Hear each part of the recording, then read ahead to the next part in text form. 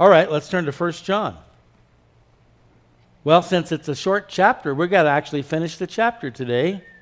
This is only our third week in 1 John, and already we're going to wrap up a whole chapter. Let's read together verses 6 through 10 from the New King James Version. If we say that we have fellowship with him and walk in darkness, we lie and do not practice the truth. But if we walk in the light as he is in the light, we have fellowship with one another. Does this sound familiar? We just sang that song. And the blood of Jesus Christ, his Son, cleanses us from all sin. If we say that we have no sin, we deceive ourselves and the truth is not in us. If we confess our sins, he's faithful and just to forgive us our sins and to cleanse us from all unrighteousness. If we say that we have not sinned, we make him a liar, and his word is not in us. So here we have the Apostle John. One of his titles is the Apostle of Love. And we see a mix here of some rather stern warnings alongside of some very encouraging positives as well. And that's the balance of Scripture. That's the balance of God, the Spirit of God. Some people like to hear just the warm, fuzzy parts. But the warm, fuzzy parts won't get us to the place spiritually that we need to be. We need the milk of the Word and we need the meat of the Word, right? Let's pray. Father God, we ask you to bless this time in your Word once again. Open up your Scriptures to us. Enlighten us and illuminate us today. As we study this passage together, we pray in the precious name of Jesus. Amen. Something to make note of in these 5 verses. Every one of these verses opens up with the phrase, if we. If we. And that's really it's only 2 words, but they're very important because, you see, God's already done his part, right?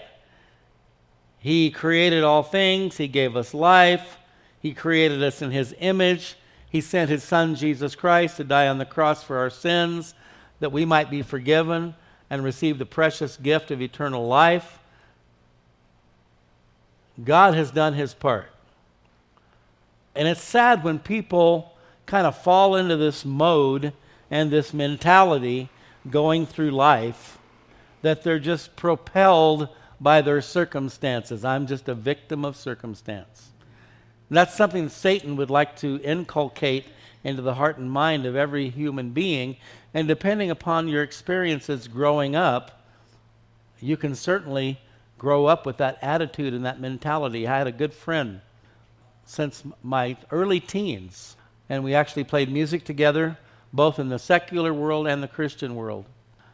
It was amazing to see how God worked all that out, and how many people that I knew in my earlier life who went on to become believers, serve God, and again, that was a time when there was a real move of the Spirit of God, called the Jesus movement. At any rate, and by the way, from what I've been seeing lately, with some of these more popular Christian groups today, I honestly believe we're in the midst of a fake Jesus movement. We're in the midst of a false Jesus movement. Doesn't look like the real Jesus movement at all. You probably all know about Andy Stanley, son of Charles Stanley. He has 5 campuses with 32,000 people. I told you recently that he told his congregation Christians don't need to study the Old Testament. Now he's come out and said Christians don't need to follow the 10 Commandments. But he has 32,000 people. And when you watch some of these gatherings and rallies and concerts and so forth, it's fake. It's a fake Jesus movement. Trust me, believe me, I'm telling you the truth. And the Bible does speak of a great falling away in the last days. Anyway, my buddy, even after he got right with the Lord, he grew up in the Lutheran church. I grew up in the Pentecostal church. We both came to Christ during that Jesus movement time. But he always kind of had, even before he was walking with the Lord, from my earliest relationship with him, and not only him, it was something that penetrated his whole family. There was this the world is out to get me mentality. Everybody's out to get me. Now again, in 2018, it's getting easier and easier to believe that. But I grew up, fortunately, in a very positive household, very encouraging, uplifting, growing up believing that I could be or do anything I wanted to be or do. But my friend, sadly, didn't grow up in that environment. And so when he really, even in the midst of his strongest period of his walk with the Lord, he was always kind of melancholy, kind of down, discouraged, kind of wanting to throw in the towel kind of a thing. But this "if we" is very important because we don't have to be victims of our circumstances. I would say, apart from Christ, yes, you could make that case. But when you give your life to Christ, when you become a follower of Christ, you are no longer a victim, you are now a victor. You have victory in Jesus Christ. But if we rather. So the onus is upon us. God's done his part. We have to make the right choices, the right decisions. And when we do, God will empower us and enable us by his Holy Spirit to follow through on those choices. But let's get into this. Verse 6. If we claim, or if we say, another translation says claim, if we say or claim to have fellowship with him. Now remember, John has already set forth the basis for our fellowship with God and his children back in verse 3. That which we have seen and heard, we declare to you, that you also may have fellowship with us. And truly our fellowship is with the Father and with his Son, Jesus Christ. So our fellowship with God depends upon our fully embracing the testimony of John and the other apostles. We've seen him, we've heard him, we bear witness, we were there. Our fellowship with God, again, depends upon us fully embracing this testimony. Anyone, as we know, can claim to have fellowship with God. If we say or claim that we have fellowship with him, and here's the caveat, and walk in darkness, we lie and do not practice the truth. So you can't walk in darkness and truly have fellowship with God. To walk in darkness is to practice, again, practice. When you practice something, you do it over and over again, right? That's the idea. Johnny, go practice your piano. Bobby, go practice your guitar. Whatever it is. If you're inclined towards woodworking, model building, anything that involves skill, then the precursor or prerequisite is practice, right? To walk in darkness is to practice a lifestyle of blatant, deliberate disobedience to the truth of God's word. That's what it means. Because we sang that song today, thy word is a lamp unto my feet and a light unto my path, right? So to walk in darkness means you're not utilizing that light, that lamp of God's word to light your way. And it's the exact opposite of walking in the truth. If we claim to have fellowship with him and walk in darkness, we lie and do not practice the truth. In other words, our actions, how we live, are a much truer indicator of who and what we are than our words. Why would anyone, here's an interesting thought as we explore this issue of light and darkness. Why would anyone prefer darkness? Darkness is cold, it's distant, you can't see well. Why would anyone prefer darkness to light? Light has warmth, it's bright, it gives you clear vision, you can see where you're going. Why would anyone prefer darkness? Well, Jesus tells us, John 3:19, this is the condemnation or verdict that the light has come into the world, being Jesus, and men, here it is, loved darkness rather than light. Why? Because their deeds were evil. And light exposes that which is done under the cover of darkness, does it not? John 8:12, Jesus spoke to them again, saying, I am the light of the world. He who follows me shall not walk in darkness, but have the light of life. So, when a believer or so-called believer begins to drift away, we talked about this last week, the farther we get away from him, the dimmer our light becomes, because our light is simply a reflection of his light. They begin to disappear from church. They don't show up for koinonia group or women's Bible study or men's prayer or what have you. Why? Because they know they're walking in darkness and they don't want that to be exposed. John 12:46. I have come as a light into the world, that whoever believes in me should not abide or dwell or live in darkness. So again, John is the apostle of love. He's the apostle of truth. But he gives us the whole picture, the good and the bad. The good, if we walk in the light as he is in the light, we have fellowship one with another. And the blood of Jesus Christ cleanses us from all sin. But if we claim to have fellowship with God and we walk in darkness, we lie and do not practice the truth. Now, if this in fact is true, that someone is claiming to be in fellowship with God but is walking in darkness, John says we lie and do not practice the truth. If that's true, I'd say that's a real big problem, wouldn't you? But in the very next verse, John gives us the answer. If we walk in the light as he is in the light.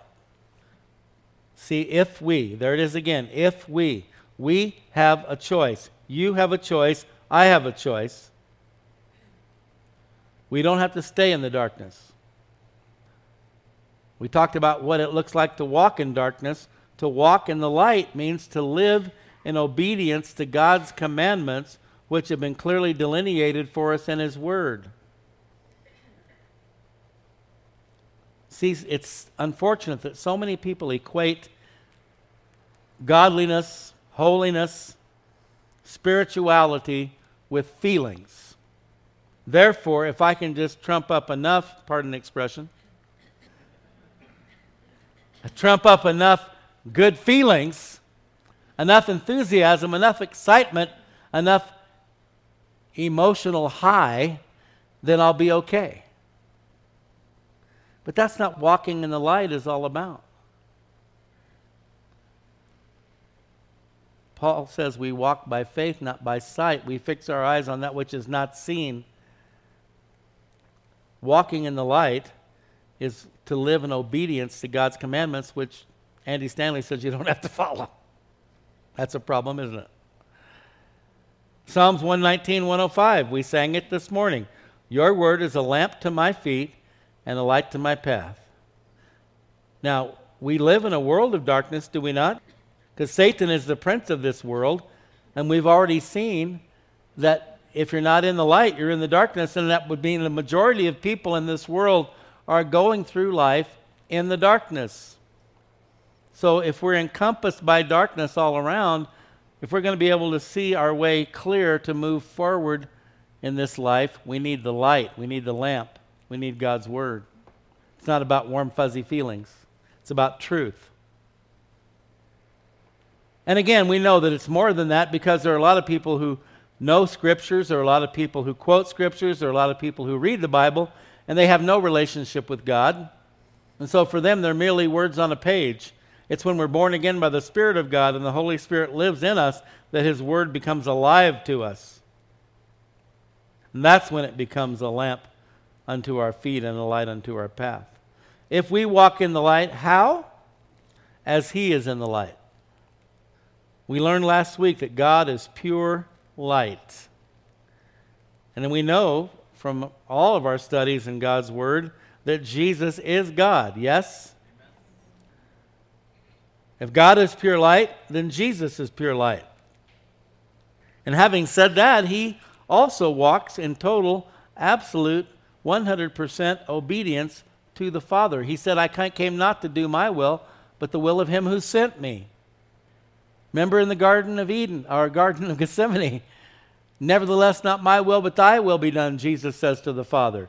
He came in absolute obedience to the Father. In fact, right now he's seated at the right hand of the Father, and he's waiting for the Father to give him the word to call us up to meet him in the air.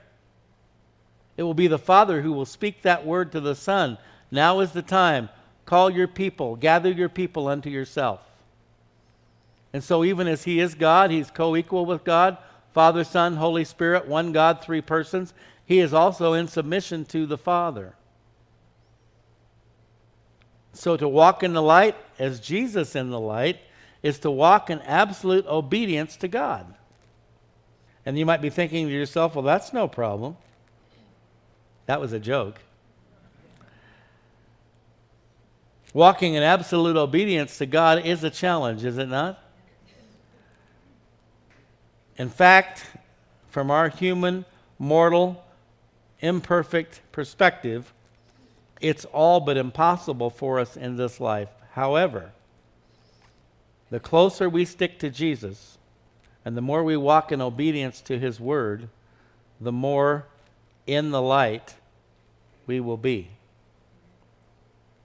And that's why it's unfortunate that so many believers take such a casual approach to the feeding upon the Word of God, studying the Word of God, fellowshipping with other believers, all the things that help us stay in the light. To think that you can just totally disregard the disciplines of the Christian life. That's where the word disciple comes from, by the way. Discipline. Again, it's not about feelings, is it? If we only read our Bibles when we felt like it, we wouldn't read them very often. If we only prayed when we felt like it, most people only pray when they're in trouble. And most people try to avoid getting into trouble, which means they don't pray very often. Only when there's an emergency, right? And yet, if we want to walk in the light as he is in the light, that means walking in discipline. The apostles' doctrine, the breaking of bread, the fellowship, and prayer, as we read about in the book of Acts. And by the way, as I said, this is all but impossible to walk in absolute obedience to God. However, thankfully, we have the power of the Holy Spirit to help us. Again, if we choose to embrace him, to receive him, to allow him to work in our lives. John 14:15 through 17. If you love me, do a Holy Ghost dance. If you love me, jump over the chair in front of you. Right? If you love me, keep my commandments. Well, that's no fun. I thought Christianity was supposed to be fun. Well, there's a difference between being filled with joy and having fun. Although I believe with all of my heart, in spite of all the trials and tribulations, serving God really is fun because there's no negative side effects like drugs and alcohol and other things. There's no negative side effects from serving God. There might be some persecution. There might be some rejection. But I personally think it is a lot of fun to serve God. But even when you're not having fun, you can still have joy. Because joy is not affected by your circumstances. So I guess that's one of the ways we can tell if we really have joy, right? If every time we encounter a negative situation, if we get all bummed out, we probably don't have a lot of God's joy working in our heart at that moment. If you love me, keep my commandments, and I will pray the Father. How often do you think about the fact that Jesus is praying for you? Now, it's a blessing when other people pray for us, and it's important that we pray for one another. But do you realize that Jesus is actually up there praying for you? That's amazing, and it's awesome.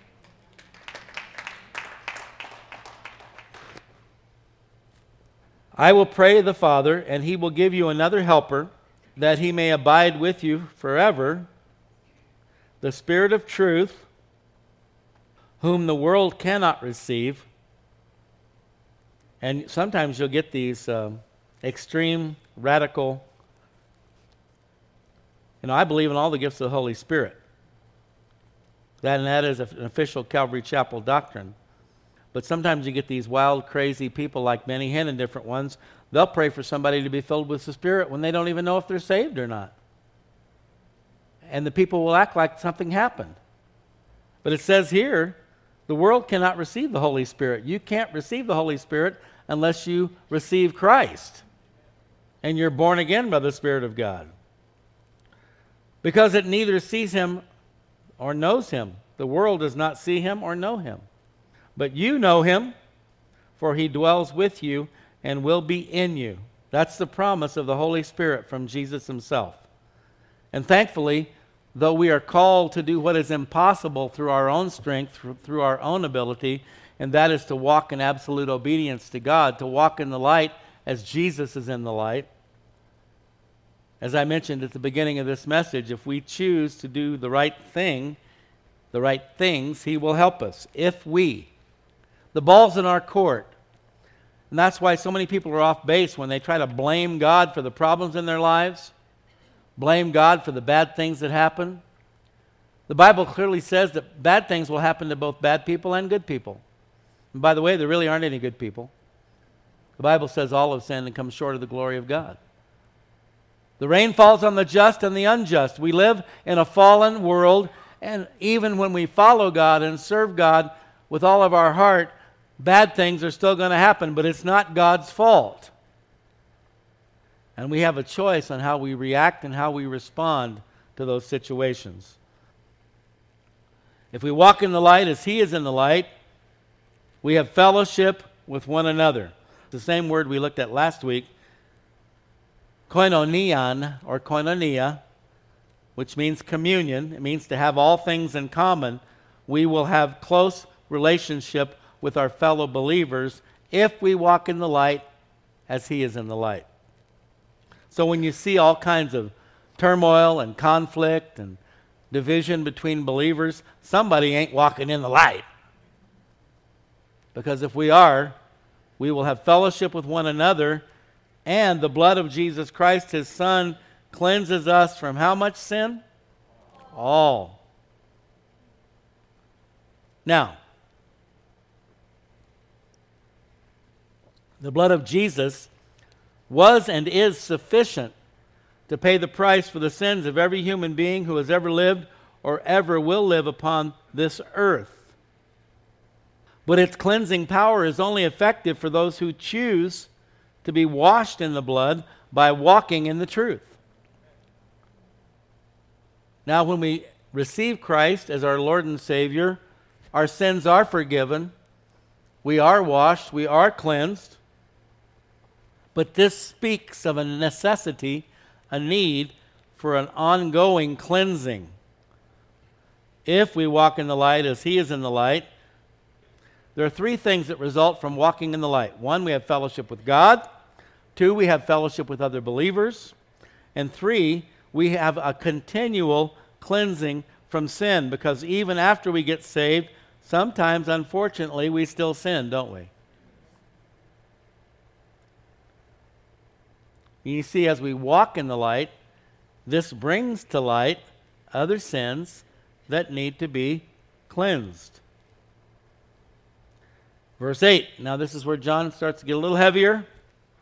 If we say we have no sin, we deceive ourselves and the truth is not in us.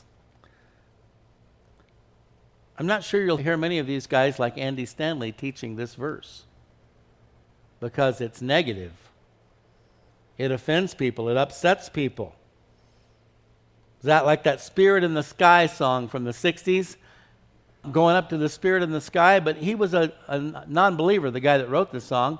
He was Jewish, non-believer, and one of the lines in the song says, "I'm not a sinner, I've never sinned." Who are you kidding? It was one of those feel-good pseudo-Christian songs that hit the public radio back in the 60s. And again, a lot of churches today don't want to talk about sin, repentance, confession, and all that stuff because it offends people. People don't want to be told that they're sinners. Just like the person who has cancer doesn't want to be told that they have cancer. But if you're not told, then you can't get the proper treatment and you're probably going to die, right? You need to be told, you are a sinner. I'm a sinner. All have sinned and come short of the glory of God. There's a remedy. Only one. The blood of Christ. If we claim to be without sin, or if we say we have no sin, we have a sin nature, folks. It's a proclivity or propensity towards sin. And yet you'll find many people saying things like, well, I'm basically a good person. Why are you telling me a sinner? I'm not bad. Well, really, So you are perfect then? Well, no. Nobody is. Exactly. I try hard and do the best I can. Well, give you a brownie button, right? Surely God will accept me. Well, that might be your theology, but that's not God's theology. He will accept you if you accept him. And see, one of the characteristics of a person who is walking in the truth is that he or she is aware of and acknowledges their sinfulness.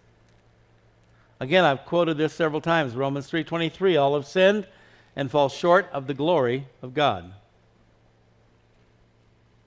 So what happens if we say we have no sin? Well, first of all, John says we deceive ourselves. And self-deception, now there are magicians, illusionists, right, sleight of hand, all that through practice, they develop these skills whereby they are able to deceive you. And there are those in pulpits doing the same thing, by the way. But self-deception is the scariest and most dangerous type of deception that there is. Self-deception.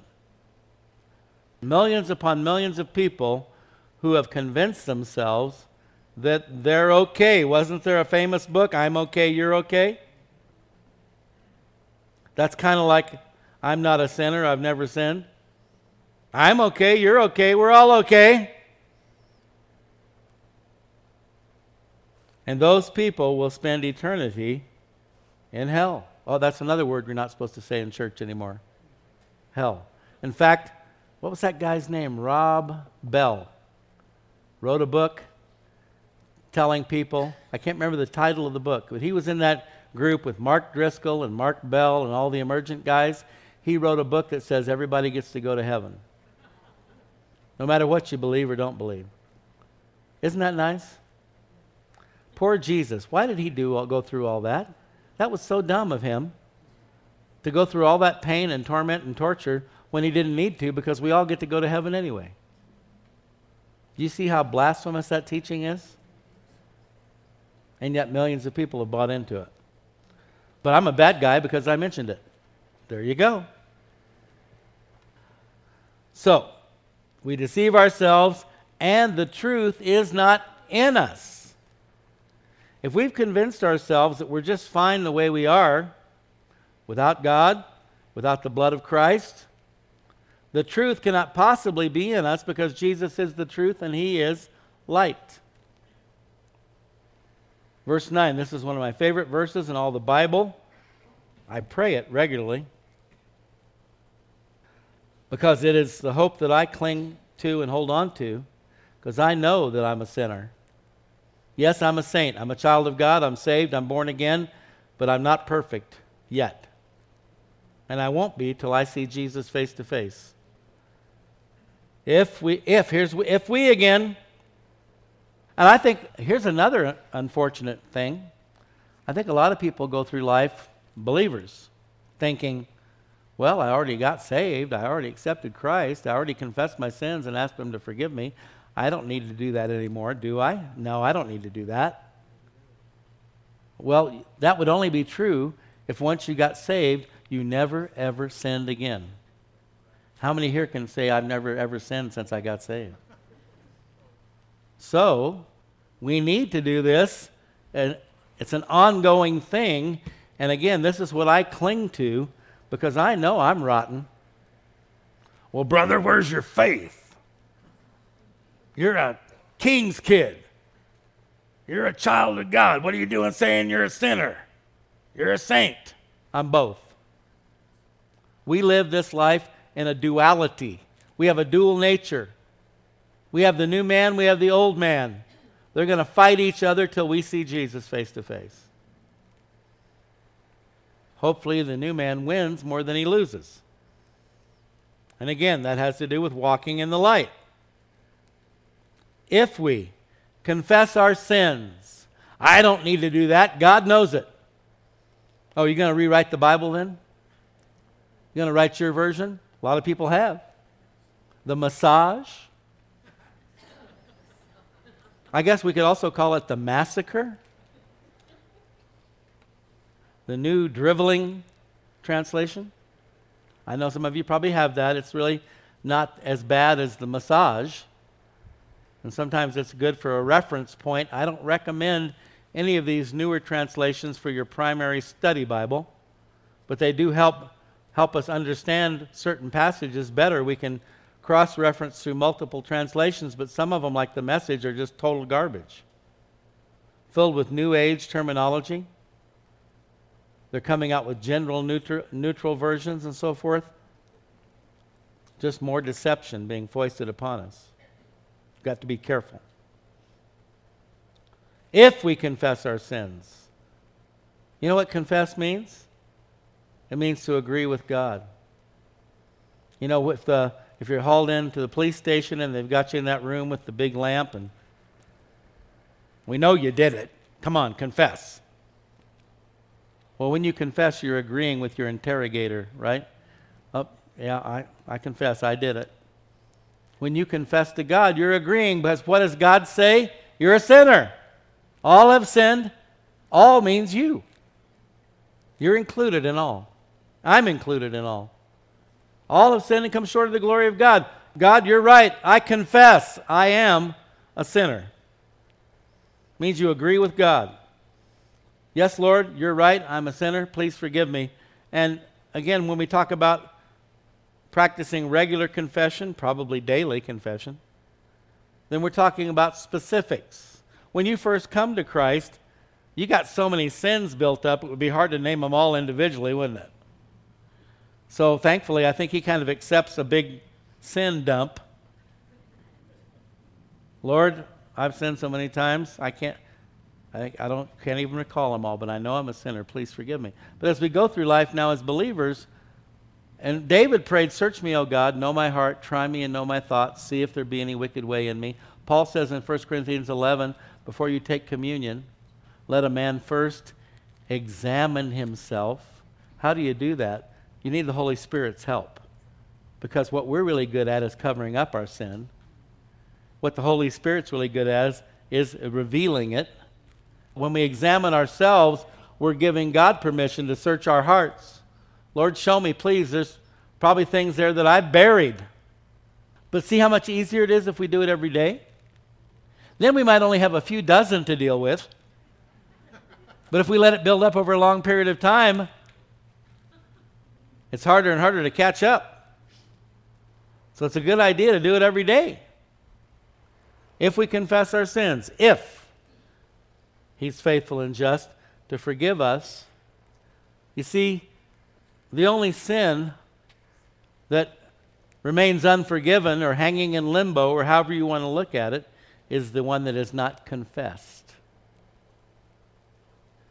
If we confess our sins, He's faithful and just to forgive us our sins and to cleanse us from all unrighteousness. I mean, that's a golden verse to me. I don't know what I'd do without that verse. And it all rests on Him. All we have to do is confess. All we have to do is admit it. Keep in mind, John is writing here to believers.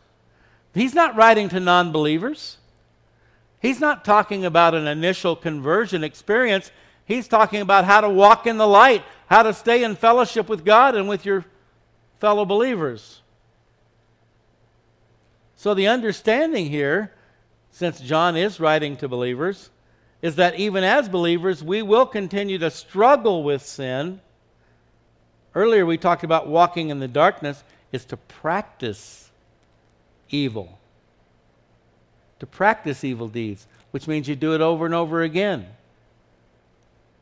There's no scripture promising that we as believers here on earth in our mortal bodies will become totally sinless.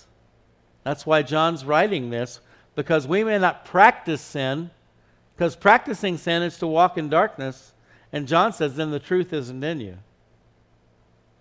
But we will continue to struggle with sin, and therefore we will need to live a lifestyle. Since we cannot live a lifestyle of perfection here and now, then we will need to live a lifestyle of confession and repentance. To confess is to agree with God. To repent is to turn and go the other way. And here's the problem. And we'll get to this in a moment. The scriptures clearly teach that God's forgiveness, mercy, grace is unlimited.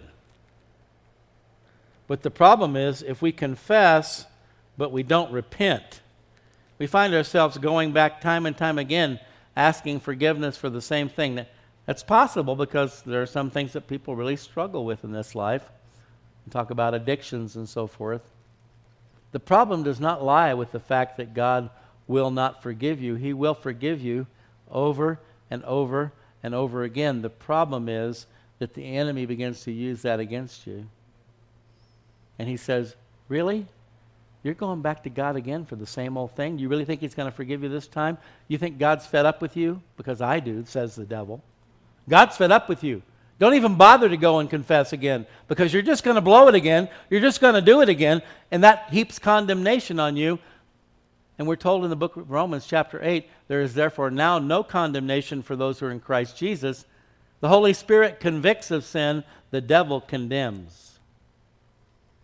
That's why it's so important to walk in the light, because as we distance ourselves from God and we find ourselves trapped in certain sins and we repeat them over and over again, at some point you feel like, I just can't ask him to forgive me again. Nothing's changing. I'm not getting any better. I'm not any different.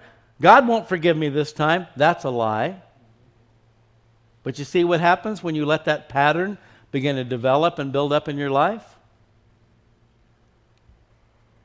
And by the way, if that's you today, this is a good time to stop it.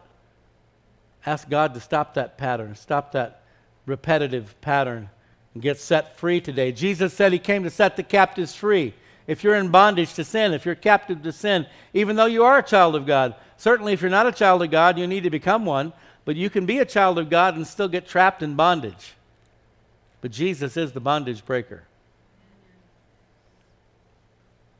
If we confess our sins, he is faithful. You can take it to the bank. He will never turn you away. He who comes to me, I will in no wise cast out. God is faithful, by the way, to those who are his own. If you want to experience God's faithfulness in your life, you need to become a child of God. You need to receive Christ. You need to be born again. 2 Timothy 2:13. This is another scripture that I really love. If we are faithless, not unfaithful, but faithless, he remains faithful. He cannot deny himself. What does that mean? That means if you're a born-again child of God, he lives in you, and to deny you would be to deny himself.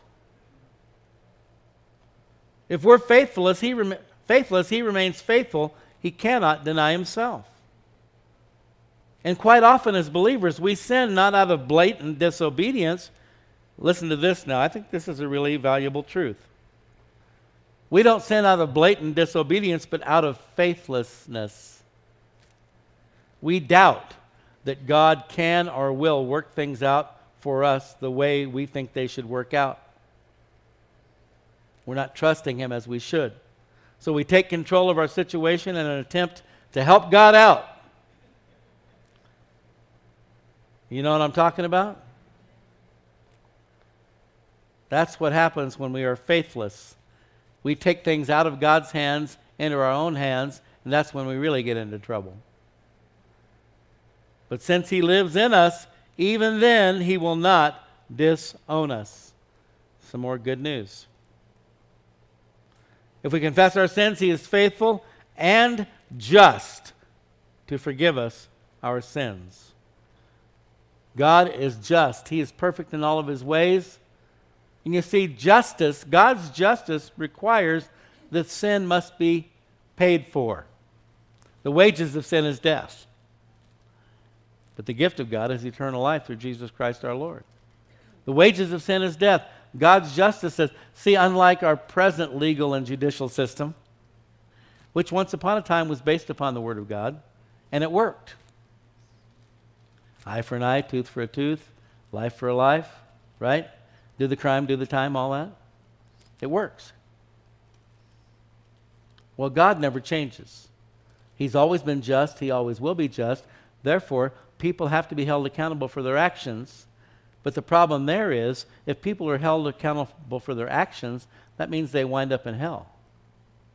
And that's a problem because God doesn't want us there. The Bible says he created hell for the devil and his angels, not for us. God never sends anybody to hell. People send themselves by rejecting his offer of salvation through his son, Jesus Christ. So because God didn't want anybody to go to hell, and yet his justice requires that people must go there because of their sinfulness, he made a way for us not to go there by sending his son, Jesus Christ, to die on the cross in our place. So Jesus took our death sentence upon himself. Jesus said, he who believes in me, though he dies, yet shall he live. He is faithful and just. The good news is that God's justice also dictates that Christ's death on the cross was and is sufficient to pay the price for the sins of the entire human race. But again, as I said earlier, it only works for those who accept it. God's just nature dictates, even as his just nature dictates that he must punish sin, he must punish wickedness, he must punish evil, but that same just nature dictates that he must extend forgiveness, grace, and mercy to those who were genuinely broken and repentant before him. Remember King David? I'm sure many people are baffled by what we read about David in the Old Testament. I mean, there's a lot of good things. We read that David was a man after God's own heart, but we also read that he was a murderer and an adulterer. Now, if you were God or I were God, thank God we're not, we'd probably toast that guy, right? But you see, David was broken and repentant before God. He did confess his sins before God. That didn't mean all of his troubles went away. He had some troubles. But he retained his relationship with God, and he even retained his promise from God that his descendants would sit upon the throne of Israel forever. And guess who the fulfillment of that promise is? Jesus Christ. Jesus is a descendant of David. And I think some people are probably really struggle with that whole idea that David's called a man after God's own heart. David wasn't called a man after God's own heart because he was perfect. David was called, he was a man after God's own heart because he was repentant. He was broken when he sinned, broken before God. Then there was Peter. Peter's another one, a bit of an enigma. Right? One moment, this dynamic, powerful man of God. The next moment, a babbling idiot. I'm sure Peter wouldn't be offended by me saying that. He probably would agree, as we read about him in the Scriptures. And of course, the ultimate failure was when he denied the Lord 3 times on the night of Christ's trial, at the very moment when he was challenged by those people in the courtyard. Hey, you're one of those guys, aren't you? You're a follower of Jesus. I don't know the guy. Wow. How humiliating, how embarrassed, how ashamed you would be. And yet, though Peter, the other guys ran off altogether. So you got to give Peter some credit for sticking around. But he denied the Lord 3 times, and yet he went on to become a pillar of the New Testament church, arguably the leader of the early church, not the first pope, as some would say. I'm sure he probably wouldn't even want that title. But these men are examples of exactly what we're reading about here. He's faithful and just to forgive us our sins and to cleanse us from all unrighteousness. Matthew 18:21 and 22. Peter said to him, interestingly, Peter's the one asking this question, Lord, how often shall my brother sin against me and I forgive him? Up to 7 times? I'm doing pretty good, aren't I, Lord? I'm really growing in the Lord, Lord. I'm ready to forgive a guy 7 times, aren't I, spiritual? After all, 7's the number of perfection and completion, right, Lord? Now, on the 8th time, I'm going to whip his you-know-what. I started to say rear, which wouldn't have been bad, really. Whip his rear, but I guess you know what's even more gentle, but unless you don't know what, then it would be his rear. Jesus said to him, I do not say to you up to 7 times, but up to 70 times 7. Now that's 490, but that's not what it means in the Hebrew idiom.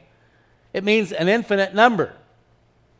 70 times 7 is symbolic for an infinite number. No matter how many times your brother sins against you, you should forgive him. And what Jesus is really telling Peter is that's how much I forgive.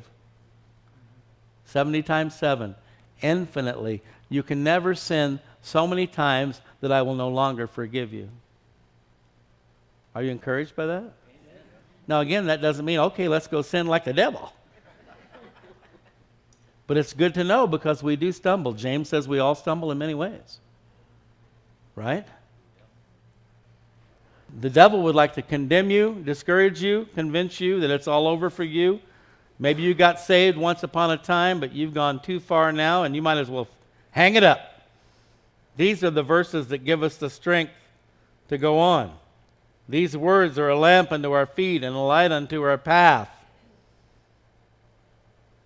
This is God's heart regarding forgiveness. And by the way, we're expected to practice the same forgiveness towards one another.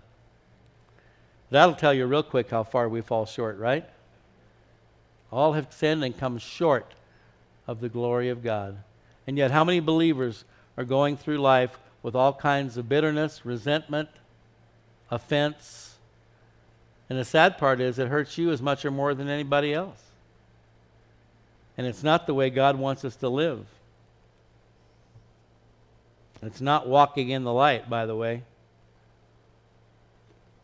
It's funny. I kind of get a kick out of it, really. So many times people come up to me and they say, I want to tell you, I'm just really sorry for this thing or that thing that I did or said. And I go, I don't even remember it. And I'm not this awesome person, but thank God I've just learned to live my life that way. I just don't dwell on this stuff. I move on. It doesn't do you any good. It doesn't do you any good. It doesn't do them any good. And oftentimes they're surprised because to them it was a big deal. Man, that was really, I shouldn't have done that. I shouldn't have said that. I go, you know what? It's already forgotten. It's a great way to live. God can help you do that. He's helped me do it. Now, again, I'm not saying I'm perfect and I've forgotten every bad thing that ever happened. I can't say that there's no names that don't pop into my mind from time to time. But by and large, I do live that way, and it's a blessing. It's a blessing. And don't ask me for any names because I won't give them. Okay, he is faithful and just to forgive us our sins and to cleanse us, and I love this part, from all unrighteousness.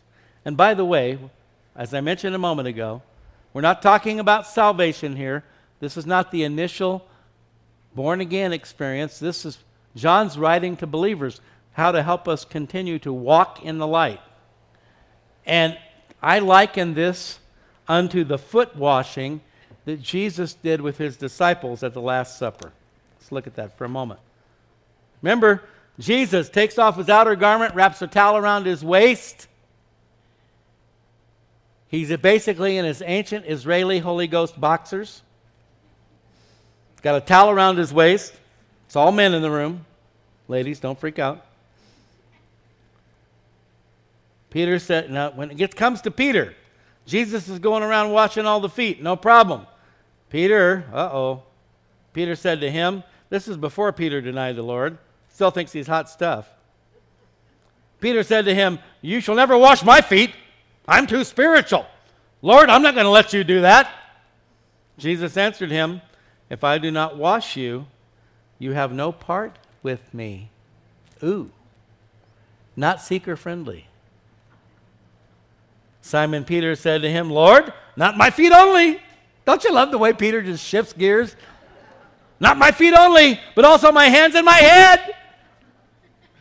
Peter might have been rash, impetuous, but he knew where he needed to be. Lord, where else should we go? You have the words of life. Okay, well, if I can't have any part in you, then wash it all. One extreme to the other. That was Peter, boy. Jesus said to him, he who is bathed needs only to wash his feet. Now, what did Jesus mean by that? Bathed means saved. Peter was already saved. He'd already had a divine revelation concerning the person of Jesus Christ. Peter was saved. He had accepted Christ as his Moshiach, his Savior. He who is bathed, Peter, you're already one of mine. You don't need to be bathed. You need only to wash your feet. But is completely clean. In other words, Peter had been cleansed initially of his sins through faith in Christ, even though Jesus hadn't died on the cross yet and risen from the dead. Because we're saved by faith, by grace through faith. And you are clean. But is completely clean. You are clean. You've been bathed. You've been saved. You just need your feet washed. But not all of you. Who was he talking about? Judas. There was one guy in the 12 who was not bathed, and that explains his actions.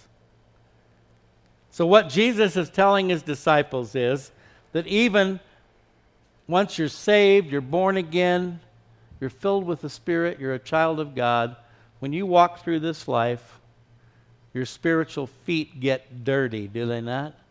Man, there's grit and dirt and grime and crud everywhere, right? And so you need to go to Jesus daily for that foot washing. You see? If we confess our sins, he's faithful and just to forgive us and to cleanse us from all unrighteousness. Verse 10, our last verse, coming in the home stretch. If, here it is again, if we say or claim that we have not sinned, we make him a liar, and his word is not in us. And I think, again, sadly, there are some self-deceived people out there that think now that they're Christians, they're perfect. And the way they accomplish that is they project their sins onto everybody else. If we say or claim that we've not sinned, that we've not committed sin, sinful acts, folks, the fact that we possess a sin nature guarantees that we will act out in sinful ways. See, some people come into a church and they think, well, looking for a home church, feels pretty good here, like the vibe. And then the first time somebody acts out, oh, I'm out of here. Forget that. So you're going to go to the next place and somebody acts out there, right? Because, hey, we all have a sin nature. You can't find a church with perfect people. And if you do, they say you shouldn't go there because you will ruin it.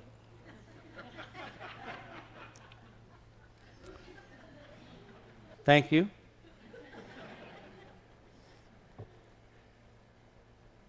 Laughter makes the heart glad. The fact that we possess a sin nature guarantees we will act out in sinful ways. Get used to it. Get over it. So-and-so didn't smile at me today. So-and-so didn't hug me. They didn't shake my hand. Blah, blah, blah, blah, blah. Really? Are we just a bunch of babies here, or are we adults in the Lord? Honestly, sometimes the kids act more holy than we do. That's why Jesus said you got to become like one of them if you want to see the kingdom. Mark 3:28. Assuredly, I say to you, all sins will be forgiven the sons of men, whatever blasphemies they may utter. Wow, that's it. Praise God. But he who blasphemes against the Holy Spirit never has forgiveness, but is subject to eternal condemnation. How many people have gone through this life thinking, oh no, I think I might have blasphemed the Holy Spirit. I'm going to go to hell.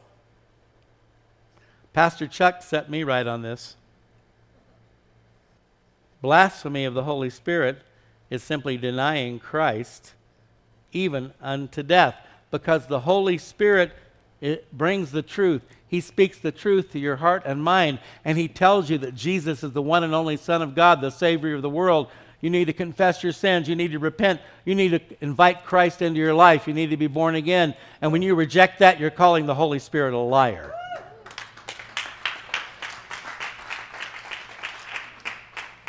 It's not something like, oh, he spoke in tongues, and tongues is of the devil.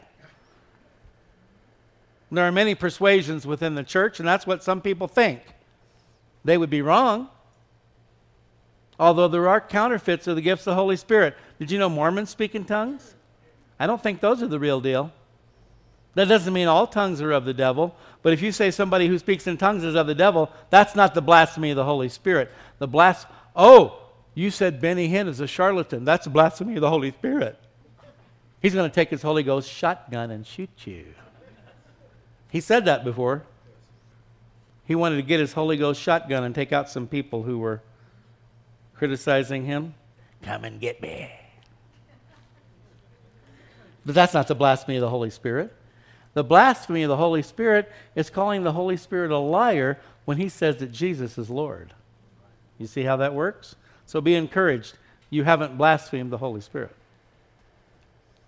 And by the way, if you have, it's not too late. You're still breathing. You can repent right here today. We make him out to be a liar. And his word is not in us, has no place in our lives. God's word is truth. If the truth dwells in us, we cannot possibly call God a liar. John 17:17, Father, sanctify them by your truth. Your word is truth. Set them apart by your truth. Romans 3:3 and 4, for what if some did not believe? Will their unbelief make the faithfulness of God without effect? Certainly not. Indeed, let God be true, but every man a liar. Instead, we live in a world today where they say God's a liar and every man has his own truth. That's not the way it is, folks. Let God be true and every man a liar. As it is written, that you may be justified in your words and may overcome when you are judged. Can you believe people actually try to judge God? Good luck on that one. Psalm 119:11, thy word have I hid in mine heart, that I might not sin against thee. That's another reason why we need to be in the word, folks. Walking in the light, because the more of God's word is hidden in our hearts, the less likely we are to sin. Colossians 3:16, this is our last verse today. Let the word of Christ dwell in you richly, in all wisdom, teaching and admonishing one another in psalms and hymns and spiritual songs, singing with grace in your hearts to the Lord. Let the word of Christ dwell in you richly. How do we know if the word of Christ is dwelling in us richly? I believe it's when we find that we're daily practicing confession, agreeing with God, daily seeking his grace, mercy, love, and forgiveness, because we know that he is faithful and just. Let's pray.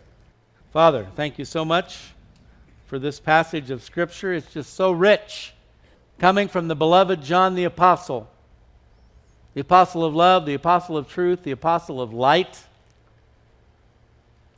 Father, we pray that you'd cause these truths to penetrate deep within our hearts and minds. Lord, that we could meditate upon these things, apply them to our lives. Lord, we truly do desire to walk in the light as you are in the light. And we thank you that as a result we'll have fellowship with you, we'll have fellowship with one another, and the blood of Jesus Christ will cleanse us from all sin. We thank you and we praise you in Jesus' name. Amen.